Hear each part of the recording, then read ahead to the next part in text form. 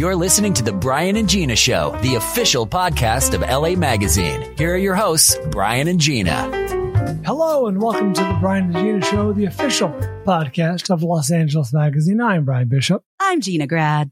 And we welcome in the studio Hollywood screenwriter Richard Wenk. Richard, thank you for joining us. Oh, it's my pleasure. My favorite magazine of all time when I first moved out here was my Bible. And now I'm glad you guys are back. So fantastic. Yeah. Us too. Thank you.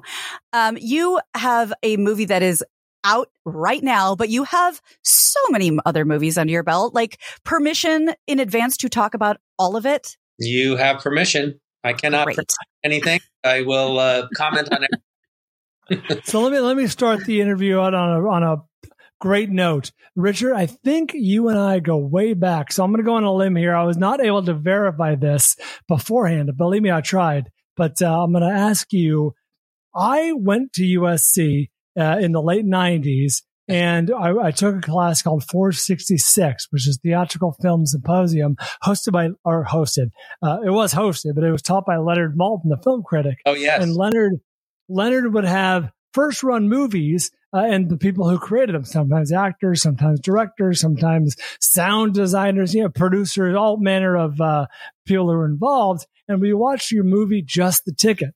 And this was spring of 99. And I remember very well that Andy Garcia was there. Yes. I think you were there as well. Can you confirm this? I confirm that. Yes. He was my partner. Yes.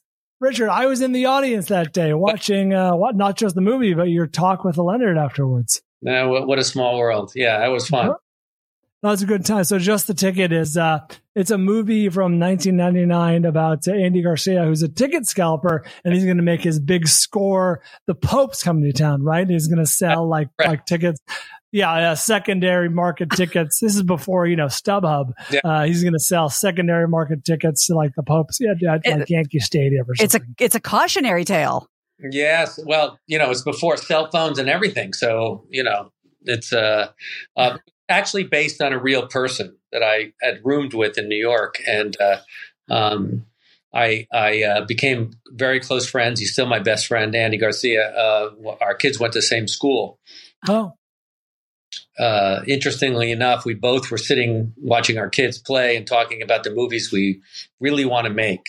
Mine was called The Scalper at the time, and Andy was The Lost City, the Cuban movie made. So we both kind of commiserated, and we both kind of had a wish that we could kind of convince people to fund them.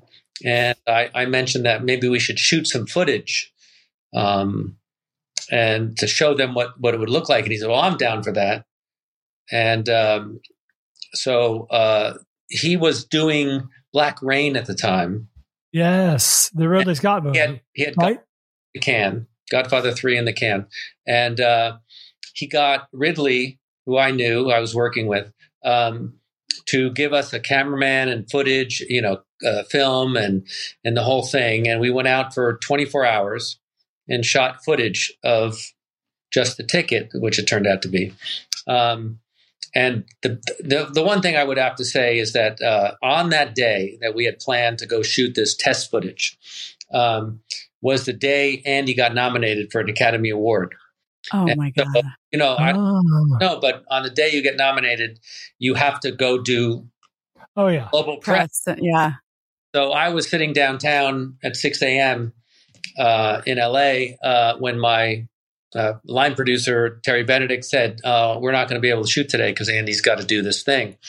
And we're kind of depressed until Andy's car rolled around the corner, got out, and we shot the entire day. And as we drove home together, his phone was blowing up in the car. That was the first phone, car phones.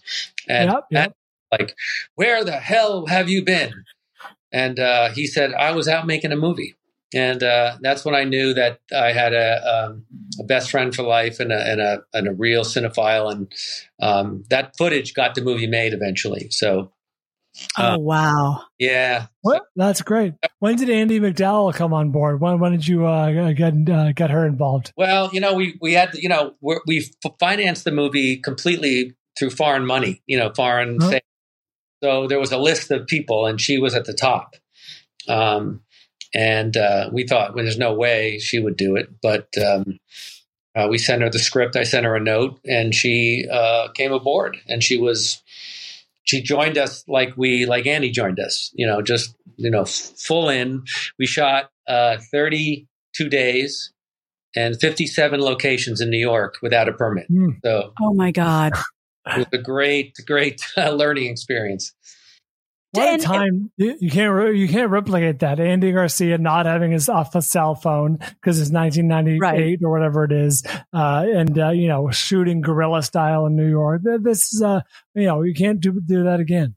No, I don't think so. But you have to have Andy Garcia, who's willing to get in his car at 6 a.m. and drive downtown while he should be vetted for nominated for Academy Award. Well, and like you said, that's how you knew you had a true cinephile. He should have been lapping up his glory and having compliments showered upon him, but he needed to go shoot some Renegade footage. He wanted it. He gave his word, and he showed up, and we've been like this ever since. So that's incredible. Yeah. We have so many movies to get to, not least to mention Equalizer 3, which nothing is taking multiple theaters by storm. But I also wanted you to know that you and I go back longer. You and I go back long. Brian wishes he went back this far with you. Okay. So true or false? In 1982, you were director John Huston's assistant on the movie Annie. I was. Yes, I was. Okay. So that movie, Annie, shaped not just my childhood, but most little girls' childhoods in the 80s. I know every word and need to know everything you know about Anne Ranking and Albert Finney and Bernadette Peters and Aileen Quinn. And Carol Burnett and... Of course. Yes. And Tim Curry. Tim Curry and Jeffrey Holder and... Yes. So that's your connection. You saw a movie of his in 1982, and he was the assistant to the director. But we shared time in the USC film. But school. How random! I mean, when I came across that, I was like, wait, am I reading that right? Like, how did you even get that? What is your origin story? Yeah, well, I was in New York working for Michael Stewart, I was a gopher, personal assistant gopher.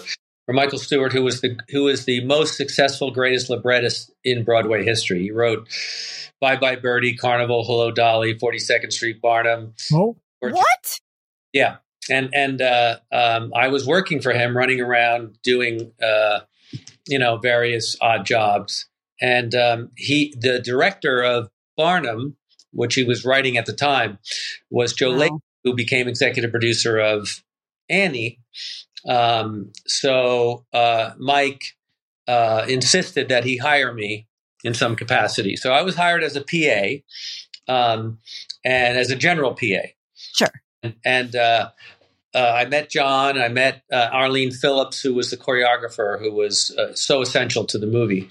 And unfortunately, early, like literally a week or two into the pre-production, John's assistant, Gladys Hill, who was his co-writer on Man Who Would Be King, died, and needed somebody to facilitate that job. So I raised my hand quickly.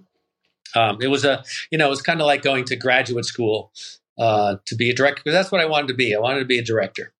So I went to his trailer and I stood by his side and I worked with Arlene and him and the whole thing. And it was just, it's kind of like a dream when I look back at it, because it was, no one gets to do that. And, Clark was producing it, and he would come in and he would play me the new songs and ask me if I thought they were good. And it was like, it was one of those kismet things, the serendipitous things that happen to you, and you just go, this is where I was supposed to be. Carol Sobieski, who was the screenwriter, took me under her wing, because I was stealing scripts from Ray Stark's office to read, that was on the shelf, and she caught me, and she said, "Oh, I'm not going to tell, but you have to, I'll teach you how to, how this works." So it was a great PhD in the machinations of filmmaking. Yeah, trial by fire. It's not like you had any experience. And, you couldn't ask for any, I was spoiled because there was not a single person on that film that wasn't nice and collaborative. And Anne Reinking was just beautiful. And I call foul, sir. I call foul. I want to believe you, but you have that many Broadway stars chewing that much scenery at one time. You got to tell me about the blow-ups. No blow-ups. I'm telling you, it was just, I think it was because of John and Arlene that everybody was just, all on the same page. It's one of the things. I guess maybe if there was a bunch of blow-ups and a bunch of drama, it would have changed how I looked at movies. Oh, but yeah. On my wall, I still have a picture of Anne on stage at at the big theater there. Let's go to the movies. Yeah. That one, yeah. All by herself and doing a thing. And oh my God. And that's between that and We Got Annie. I mean, she must be the reason that there were ever new songs put into that show. And she was. And that and Carol Burnett. And you couldn't ask for someone nicer or pleasant and more professional. And it was just, and Carol Burnett had to ride an elephant too. That was my favorite. That's right. At the end, she rode an elephant. You don't get those experiences really. And there I was watching it like this was normal. So, and I know we have so many things to talk about. I just have to know, because when else am I going to be able to ask you this? Aileen Quinn, is Aileen or Eileen? Aileen. Yeah. She was a little kid. Yeah. With all these powerhouses, any tantrums, or she was cool? No, the opposite. She was such a professional. All the girls. She was Annie, Brian. She was Annie. Got it. All the girls in the orphanage were fantastic. They were kids. They acted like kids. She was delightful. Again, on my wall, I have a picture of her and my grandfather hugging each other in her trailer because he came to visit. It's just one of those things that you can't make up, and it doesn't happen. But at that particular point in time, it was just, everybody was just delightful. You have delighted baby Gina to no end. Good. Seriously. I cleared all that up. So thank you. Well, should we move ahead a few decades, Brian, you think? Sure. I'm curious, actually. So as a screenwriter, people might not be aware, like when you look at a screenwriter's like IMDb, right? Yes. Like you'll see a number of movies, but it's not indicative of all the movies they've worked on. Like, sometimes worked on a lot. If you're the director, you're going to get credit as the director, but you've probably worked on a number of movies in your career, punching up this or rewriting that or whatever, that you just, the rules of the guild are you don't get credit for it. How does that work? Well, I've done a couple. It's not my favorite thing to do. I'm a big page one guy. So, I got fired off a couple of movies. No, not fired, but chastised for too much in the script. I worked for 17 weeks on Southpaw, for example. And it wasn't with Antoine Fuqua, who did, we did Magnificent Seven and all the Equalizers. Right. And I didn't do, change the underlying movie that Kurt Sutter wrote, which was great. I just worked with all the actors, Jake and Forrest Whitaker and just everybody, and for a while, nonstop with Liam Neeson. I got a job, and I remember getting called when I turned pages and going, "You're doing too much." So it's not an easy thing for me to do. I'm sort of a storyteller, so I tend to start on page one and just go through it as I see it. And they don't want that. They want you to punch that up and punch that up. And I'm not sure. Not really. I think that doesn't work. Sorry, Richard. Apologies for interrupting you. Yeah, I mean, the best story I can tell you is I have I guess I just got a credit on this Marvel movie called Kraven the Hunter, and yes, which was interesting. I was the first writer on it, and I knew that writing a Marvel movie was you wouldn't be the only writer. Let's put it. So I was going to have to crack it so to speak. And I did. I think I did.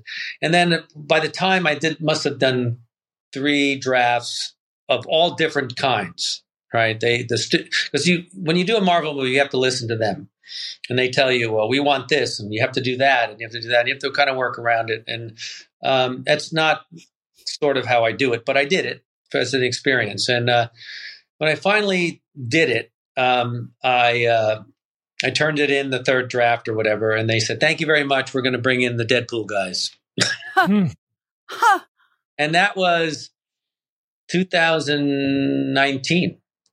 So that was the end of that. And I'll never do that again. And then, and then like I didn't hear anything. And then we had a test screening of the Equalizer 3 in Chicago, and the head of the studio was there, the same studio, Sony. And I asked them, I said, "Well, whatever happened to Kraven, the Hunter?" And she said, "Oh, we just finished a month of reshoots." And I said, "Oh, well, that's always a bad sign." Sure. So I just let it go. And then how it happens is they finish the movie, and then anybody who's written on the movie is submitted to the Guild, the Writers Guild, to see if they deserve credit. Right. And I think there were 18 writers on Kraven the Hunter.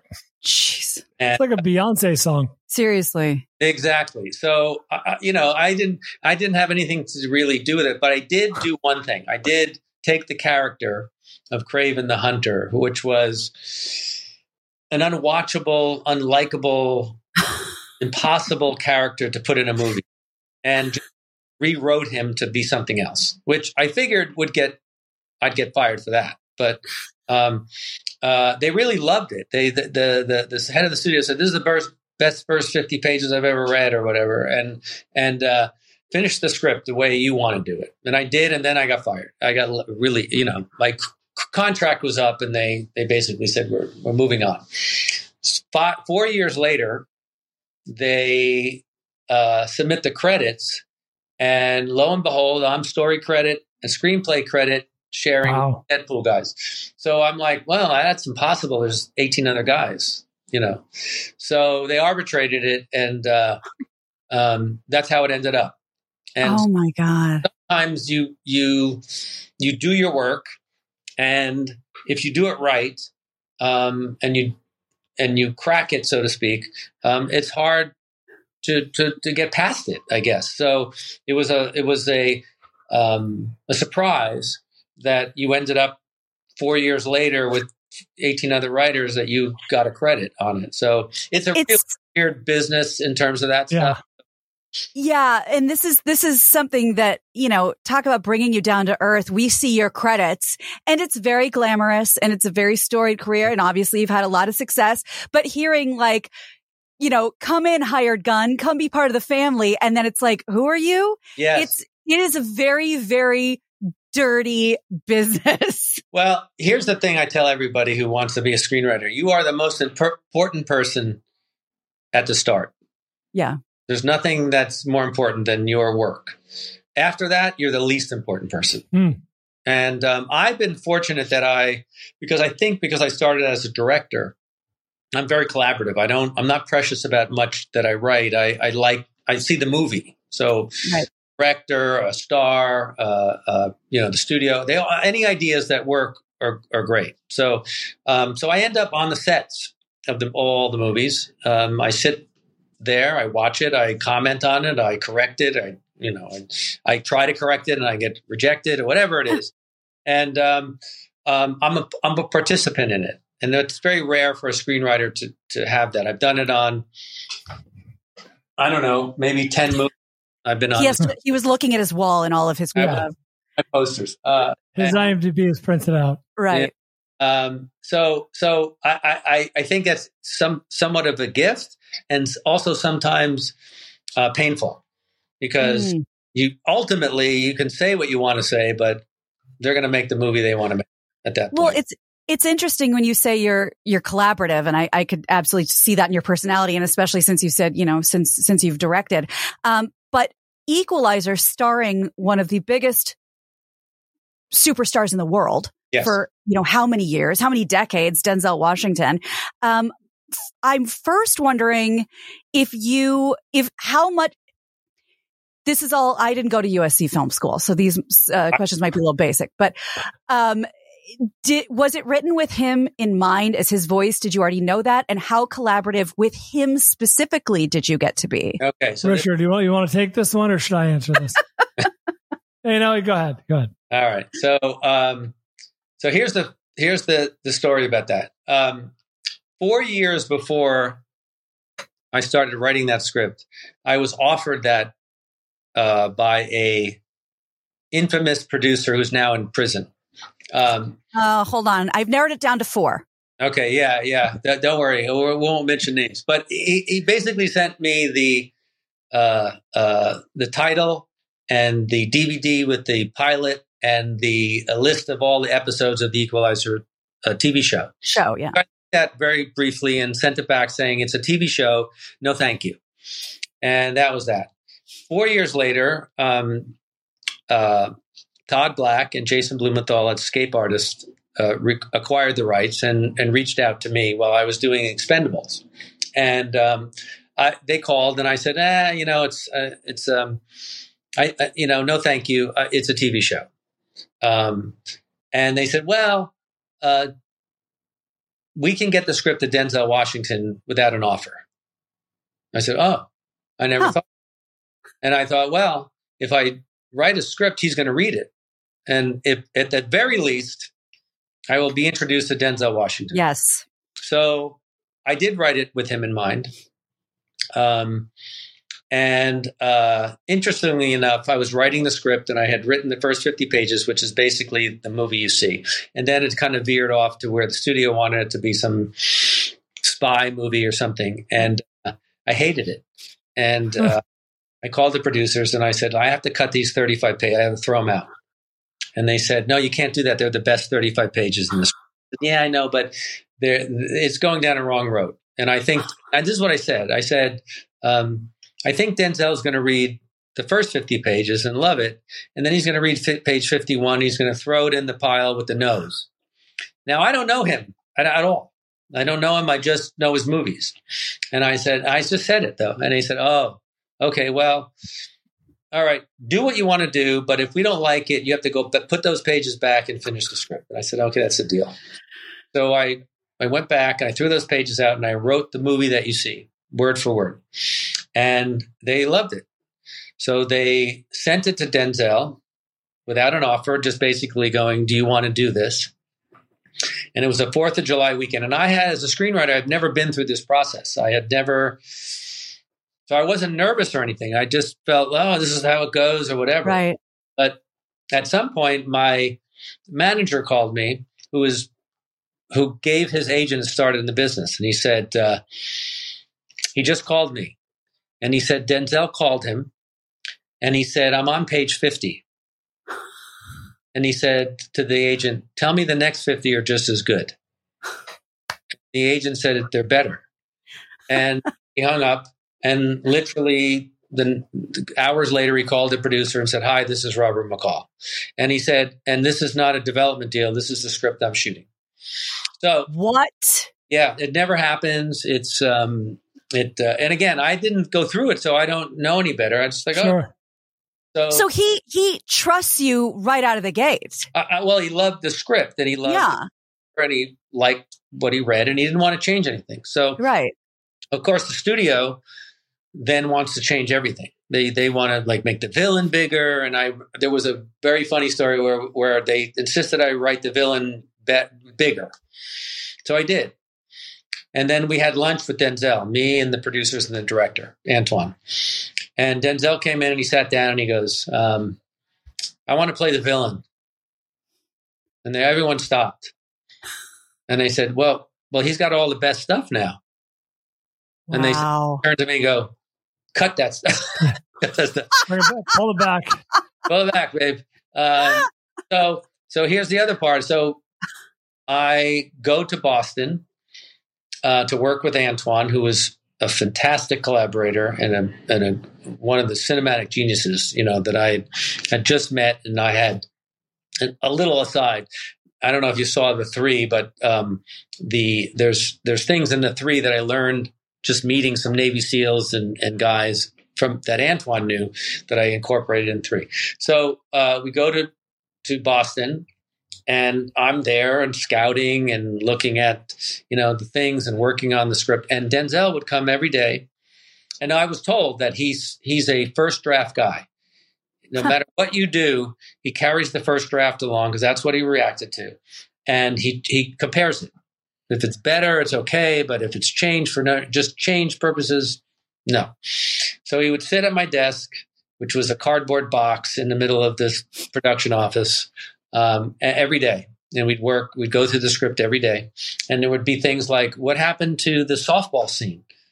Oh, they cut that because they don't want to pay for the uniforms. He'd get up, and he'd walk over, disappear. He'd come back. He goes,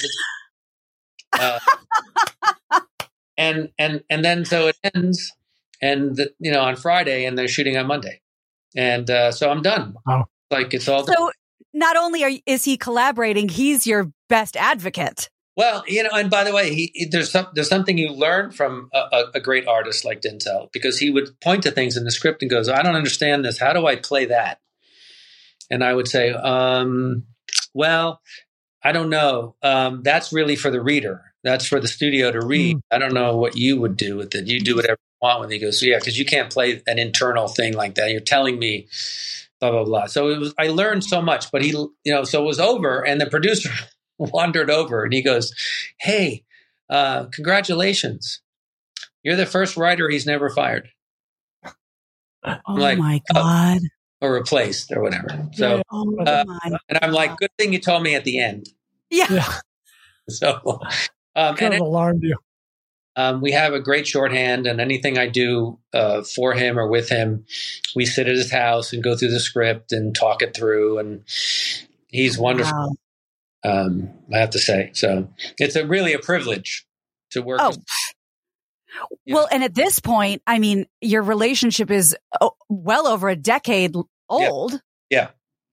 And here's the thing, I could trace that back to John Huston, who I would watch him, direct a scene, and he would never block it tell the actors what to do. He'd just let them do stuff. And I would say, why are you letting him do that? And he said, they know more about the character than I do. And why would I hire them if I don't let them use their intellect? So wow. He would adjust it and say, can you not walk up that far off the set, whatever, but right. Allow them to be it. And so I guess that stuck with me. And the idea that someone is great, and I think he's the greatest actor of our generation, wants to do something or thinks that doesn't, whatever, you listen and you learn. So it's been such a great ride and a privilege. So was he the same way on the Magnificent Seven? I assume that you guys had a collaborative relationship there. You did. Again, I was doing Jack Reacher at the time, and I turned that in, and Tom had said yes, which was a big surprise. And they wanted me to go to London to work with him. And at the same time, Denzel asked for me to come work on Magnificent Seven. Oh, what a problem to have. I know. And the thing was, I had already finished Equalizer 2, so I didn't want to mess that up. So I chose Magnificent Seven, and I went to his house, and there were multiple scripts on that at that point. And I sat down with him. I said, well, I got a problem with all of it. And he said, what's the problem? And I told him, what I thought. He goes, okay, do it. Do it. And then the best part of it was that while we were in Louisiana, and, there's 7 guys. So you're doing the same thing with 7 actors. Right. I can't tell you again what a great experience it was to work hand in hand with Ethan Hawke and Chris Pratt and Vince D'Onofrio and Denzel. And it just was amazing. You help create these characters there and make them theirs. So it was, again, just, one of those, master classes in writing, just get better when you do it. It's so obviously one of the reasons that the whole Annie thing caught my eye was just because, not only is it, part of the fabric of so many of our childhood, but genre wise, it couldn't be any more different than the kinds of things you write. I'm wondering, can you talk a little bit about sort of your lane when it comes to writing and how, if you were attracted to this genre, if it just sort of fell into your focus? It fell into my focus, really. I love Annie. I love musicals. I grew up, and learned from Mike Stewart and watched 42nd Street and Barnum grow from the ground up, from the typewriter to the stage. So there's nothing better than learning like that. So I've always been a fan of, I grew up went to school at NYU in the 70s. So I got to watch all those revival houses of Frank Capra and John Ford, Billy Wilder, and see Scorsese, Coppola, De Palma, Spielberg, and all those guys, kind of changing the fabric of cinema. So those were the kind of movies I loved. But, when you work in the business and you work for studios, especially as a young screenwriter, you believe that they know everything, that they have big posters on the wall and they've made a bunch of movies. And when they tell you, we need a backstory or we need this, you just do it. And I was having a lot of trouble getting movies made. I'd write them and then I'd do their notes and then I wouldn't hear anything. And then one day I decided that I think I should work for directors. I think that maybe that was the change in my career when I wrote a movie for Joel Silver after Just the Ticket. We were mixing and scoring the movie at Warner Brothers, and Joel was there with Dick Donner, and he came and gave Andy Garcia a script that he wanted him to do, and Andy gave it to me, and then Joel said, "Could you do stuff like that?" And and I rewrote the script, and I was going to direct it, and Andy was going to be in it with Jennifer Lopez, and then Joel and Dick Donner had a falling out, so the project died. But I got to meet Dick Donner, and that changed everything because not only was he a great filmmaker, and I got to watch Lethal Weapon being shot and all stuff like that, he was a big fan. So after they fell out, I came up with the idea of doing a movie called 16 Blocks that I was going to direct, and Dick should produce it. So I went to his house and I pitched it to him. And I was about 5 minutes in the pitch, and he stopped me and he picked up the phone. He called his wife, Lauren Schuler, and said, "You got to come home and listen to this pitch. It's the best I've ever heard, except this asshole thinks he's going to direct it." And I said, "Oh, does that mean that you want to direct it?" And he said, "I die to direct it." And I said, "Well, probably be a better movie if you directed it."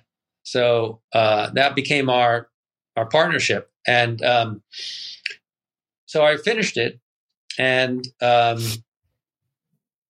it turned out really, really terrific. And one day I got a call from the line producer. He goes, "Where do you want to stay in Toronto?" I go, "What?"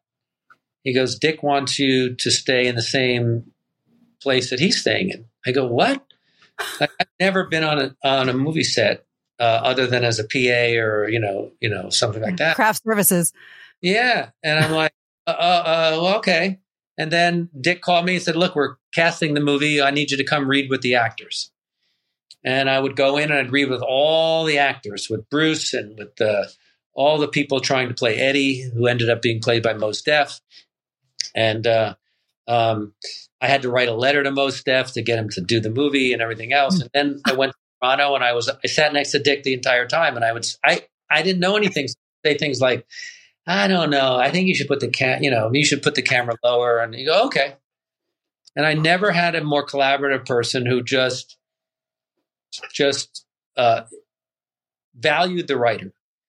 And after we finished, we came home and he called me, said, "Come to the editing room every day and we did that. And then he said, "Come to the previews." And come to the previews, and I just was part of the process. And I thought, well, that's when I decided I think I should be a writer. I felt valued. I felt like I could be a part of it without having to do 2 or 3 years of work on a movie. I could write it, and somebody else could direct it, and I could be a part of it. So that's how it started. And what a lesson in, I mean, you talk about collaboration, but you're really, I think you're just talking about being easy to work with. And I think that people don't put the value on that they should. My personal story with that is when I was doing morning show in LA. And before I got the job, unbeknownst to me, the program director and the host called everyone I'd ever worked with. I didn't know, and said, what's she like to work with? Is she a bitch? What's her vibe? Is she late? Does she have pain? And thank God they all lied and said no. And I regret saying what I said. I'm sorry. I appreciate it in retrospect, but that's I didn't know, and I didn't realize how valuable it is to just be easy to work with. And I mean, that seems like, as talented as you are and as creative as you are, and as much as you understand the business, if you were just constantly butting heads with people, this wouldn't have worked. Well, I think that, listen, I sit on the set and I write things and I see the changes and things like that. And it's sometimes infuriating or depressing or, stressful and things like that. But it's a collaborative medium. And, if you want to have some say, you have to realize that, you're not the only voice at a certain point, and that, your best work is the foundational part of it. So I would say, like in Equalizer 3, there's not a scene in the movie I didn't write. Are the scenes how I envisioned them? Not always, but at the same time, that's the privilege of the director whose movie is now the pilot of the movie. So you have to accept that. Yeah. And then allow yourself to just be there to maybe just every so often, just tilt it another way. And that's the best you can do. And in the end, you have to, and I see a lot of screenwriters are very hold on to their things. And I understand the feeling, but it's not the reality. Right. You've probably been asked a version of this question, but not to be too reductive, but between Equalizer series and Expendables and Jack Reacher, which you mentioned, and Lethal Weapon, et cetera, how, as a writer, do you sort of make old guys look cool and badass? Because that seems to be a real specialty, a real niche that you're leaning into. Yeah, I don't know. Here's the only answer I could give. I don't write action. That's not actually acting action. You read the script of those things and those guys. It's almost like an acting thing. It's a personal thing. I remember writing the Russian scene in the first Equalizer, and I wrote it as you see it, pretty much. Antoine's stamp is all over it, but I wrote it where you go into his eye and you see the room disappear and you only see the weapons. And I'm thinking, no one can ever make this. No one can shoot this. But it's good for the studio to read it and get all excited, because it's very, it's not your normal, as Tom Rothman liked to say, punching and kicking, P and K. Because no one reads the action most of the time. Right. You skip down. You go, he beats him up, and then you go to the next. I don't write it like that. I write it as a scene, and everything is visual. It's not just description. It's emotion and things like that. So I think that maybe that's part of the appeal, because I also take into account that who's doing it. That's a good point. It's not some 27-year-old jumping and running over buildings and things like that. And also I learned enough watching Hitchcock and all those great directors that if you don't care about the character, you're not invested and engaged with the character, you can have them jump off a cliff and you don't care. But you care about them, they can walk down a hallway and you could be on the edge of your seat. So I think that's the lesson I took from early days, which is, once you want to be with this guy and you root for this guy and you're worried about this guy, you have such bigger leeway. You don't have to do giant white noise, spectacular action. You just really have to put them in situations where it's tense and suspenseful. I'm glad you mentioned, I didn't think about it, but you're right. Well, obviously you're right, but I didn't think about it where you have to consider who you're writing for and what you're asking them to do. Like, I'm a big fan of the James Bond series, but there were some movies that are asking Sean Connery and especially Roger Moore towards the end to do things that didn't make sense for that actor, frankly. Yes. And the movie suffered as a result. It does. I think we all sit there, and whether we acknowledge it overtly or not, we feel it like it's a little less than. So in Equalizer 3, I was very aware of where Denzel's in his career and what this trilogy was going to be and where it should end. And it wasn't going to end with a gigantic, like the first one in Home Depot. It wasn't going to end like that. It was going to end much more personally, and everything was very up close and personal. It didn't require,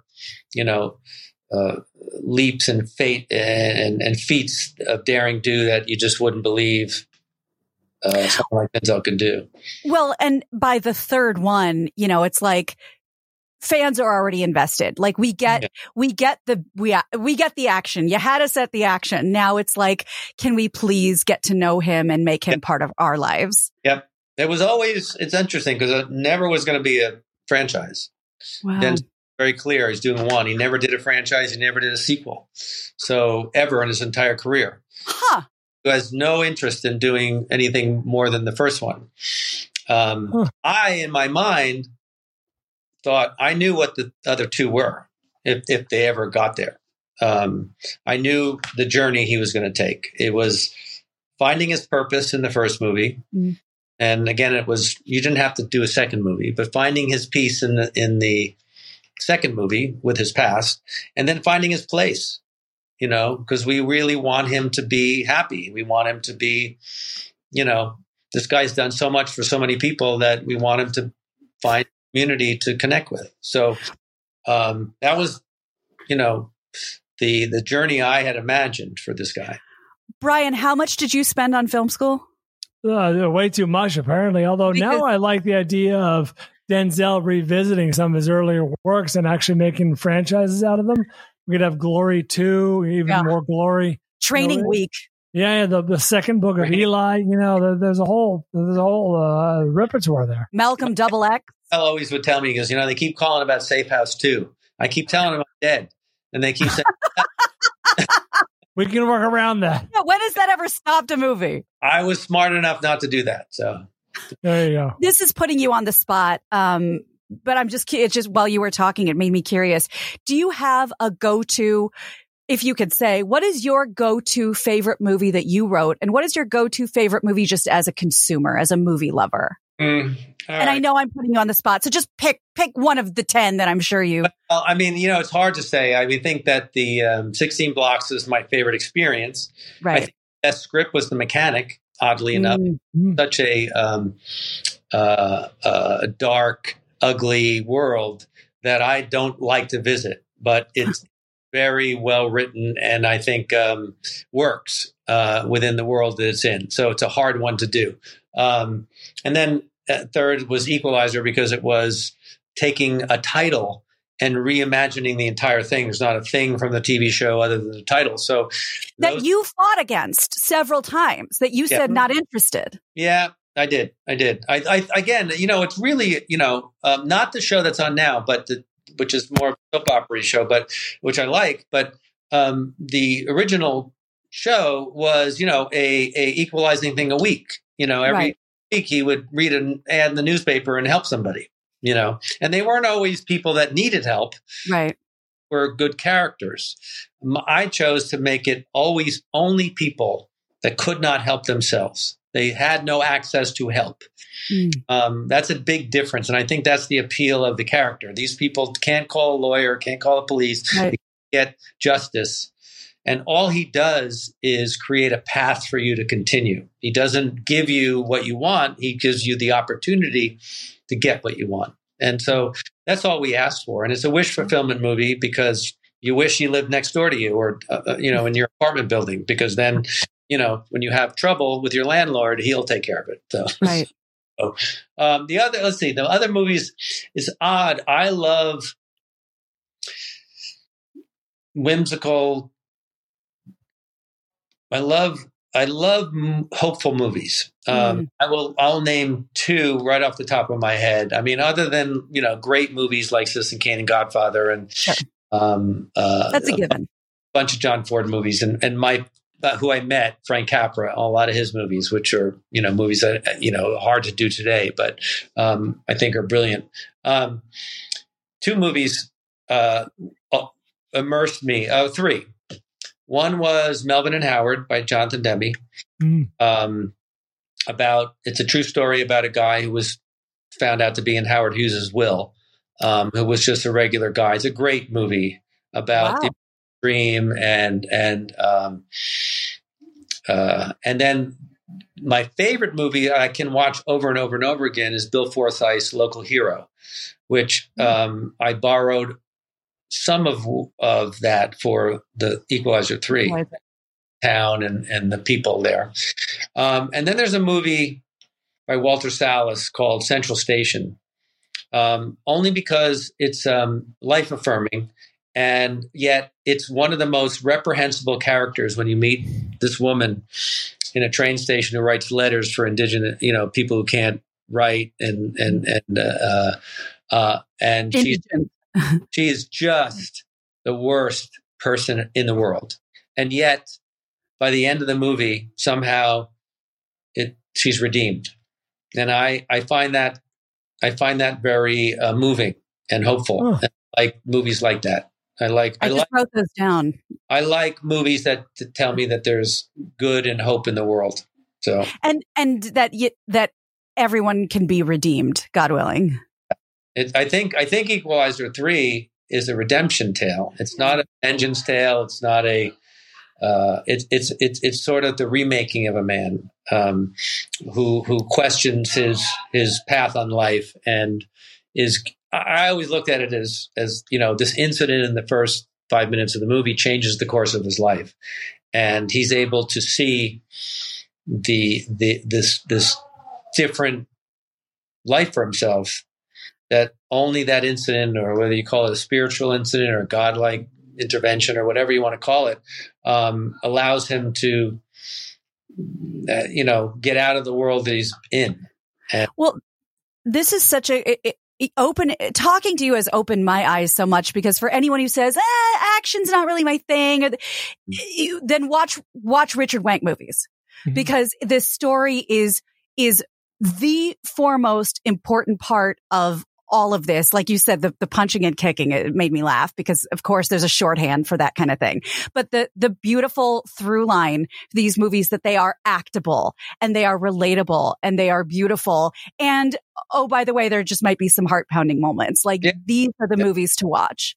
You can do both. If you create a character or a bunch of characters that you can relate to. And it's the first thing I do. I don't action, like I said, I figured out a way to write it where it's readable and doable, and it's different. But still, people, in my family questions my sanity sometimes when that I sit and create. But the fact of the matter is that there's nothing that works unless you want to watch these people and these characters. Well said. Richard, fantastic. Thank you for joining us today. It's been a pleasure. Thank you. I'm so grateful you guys are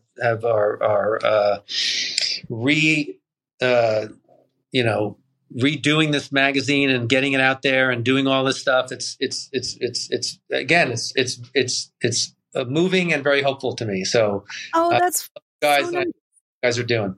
Thank you. And that's, we just spreading the reach and, diving into new mediums. And we're so happy to be here. When I go to Equalizer in the theater, I always want to look my best and wear my best jewelry. So of course, that's when I wear my Alex and Ani. Let's hear from them real quick.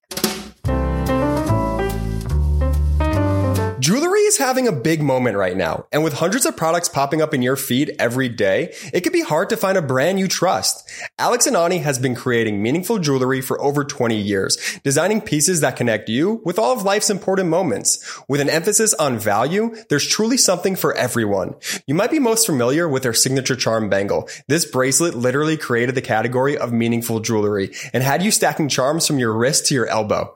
This piece is an icon for a reason. Completely size inclusive, each bracelet is adorned with a symbol designed to tell your story and express your unique style. Beyond the bangle, you'll find stylish, affordable jewelry for every occasion, from classic pieces to bold statement looks. Don't know where to start? Alex and Ani makes it easy to unpack the trends you're after and sprinkle in your personality too. Each piece comes with a personalized message and meaning, truly making it the perfect gift. You can take comfort in knowing that you're shopping with a socially conscious brand as well. To date, Alex and Ani has donated over $60 million to nonprofits worldwide, connecting fashion and philanthropy in an easy, fun, affordable way.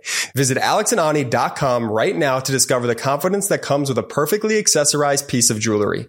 Right now, Alex and Ani is offering our audience 20% off with code Midas at checkout. Again, head to alexandani.com. That's alexandani.com and use code Midas at checkout for 20% off your order.